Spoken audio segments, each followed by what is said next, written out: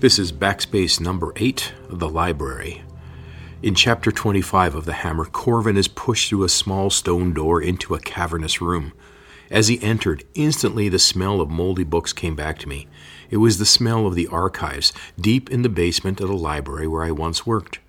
Right away, the library scene where Corvin found himself opened up before me, and a wonderful new character, Madame Torig, walked onto the set.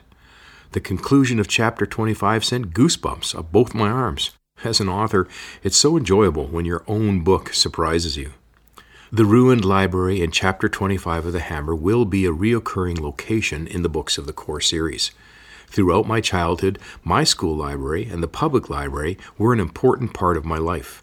I could often be found browsing the shelves and carefully looking through the books. I would get so lost in my library world that the library was where my first and only fight at school began. Throughout my school years, I was always one of the tallest in my class, but I was reclusive and stayed out of people's way, much like Corvin in our story. As a result, the school bullies saw me as the perfect target, as they could take on someone bigger than themselves and build up their own nasty reputation. But one made the mistake of going after me in the library. He snatched a book I was reading from my hand. I grabbed it back, and he fell against the shelves and claimed I had pushed him.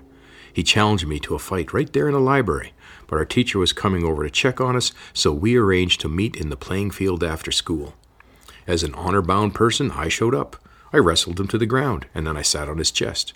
The mob urged me to punch him, but looking around at that ring of angry faces, I realized I wanted no part of that world. So I just stood up and walked on home alone.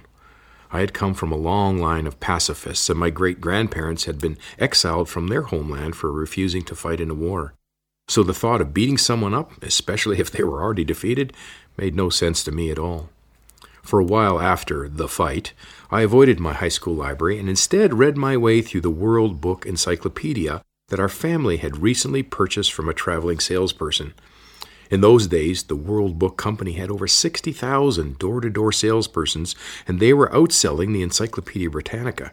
The sales rep was obviously good at their job because we didn't have much money, yet our parents signed up for a monthly payment plan over the next few years so that the kids could have the knowledge of the entire world at our fingertips. The 20 volumes were the 1970s version of the worldwide search engine, and anything you were curious about could be found within those pages. I read them cover to cover. I couldn't believe there were so many ideas and things you could experiment with and try out for yourself. At one point, I even tried to figure out a way to make a hydrogen bomb at home using a tub of water and electrical wiring. I might have to tell that story in a future podcast. My love for books and libraries carried forward into my adult life, and in my 20s, I became a librarian at a college. When I was offered the head librarian job, I seriously considered pursuing a master's degree in library science, but after one long summer, working mostly alone in a large windowless building, I was missing the outdoors. I tried putting grow lights in my office, and I had plants and vines running over all the walls, but it wasn't enough of nature. So I ended up leaving the next summer, and I went back to tree planting instead.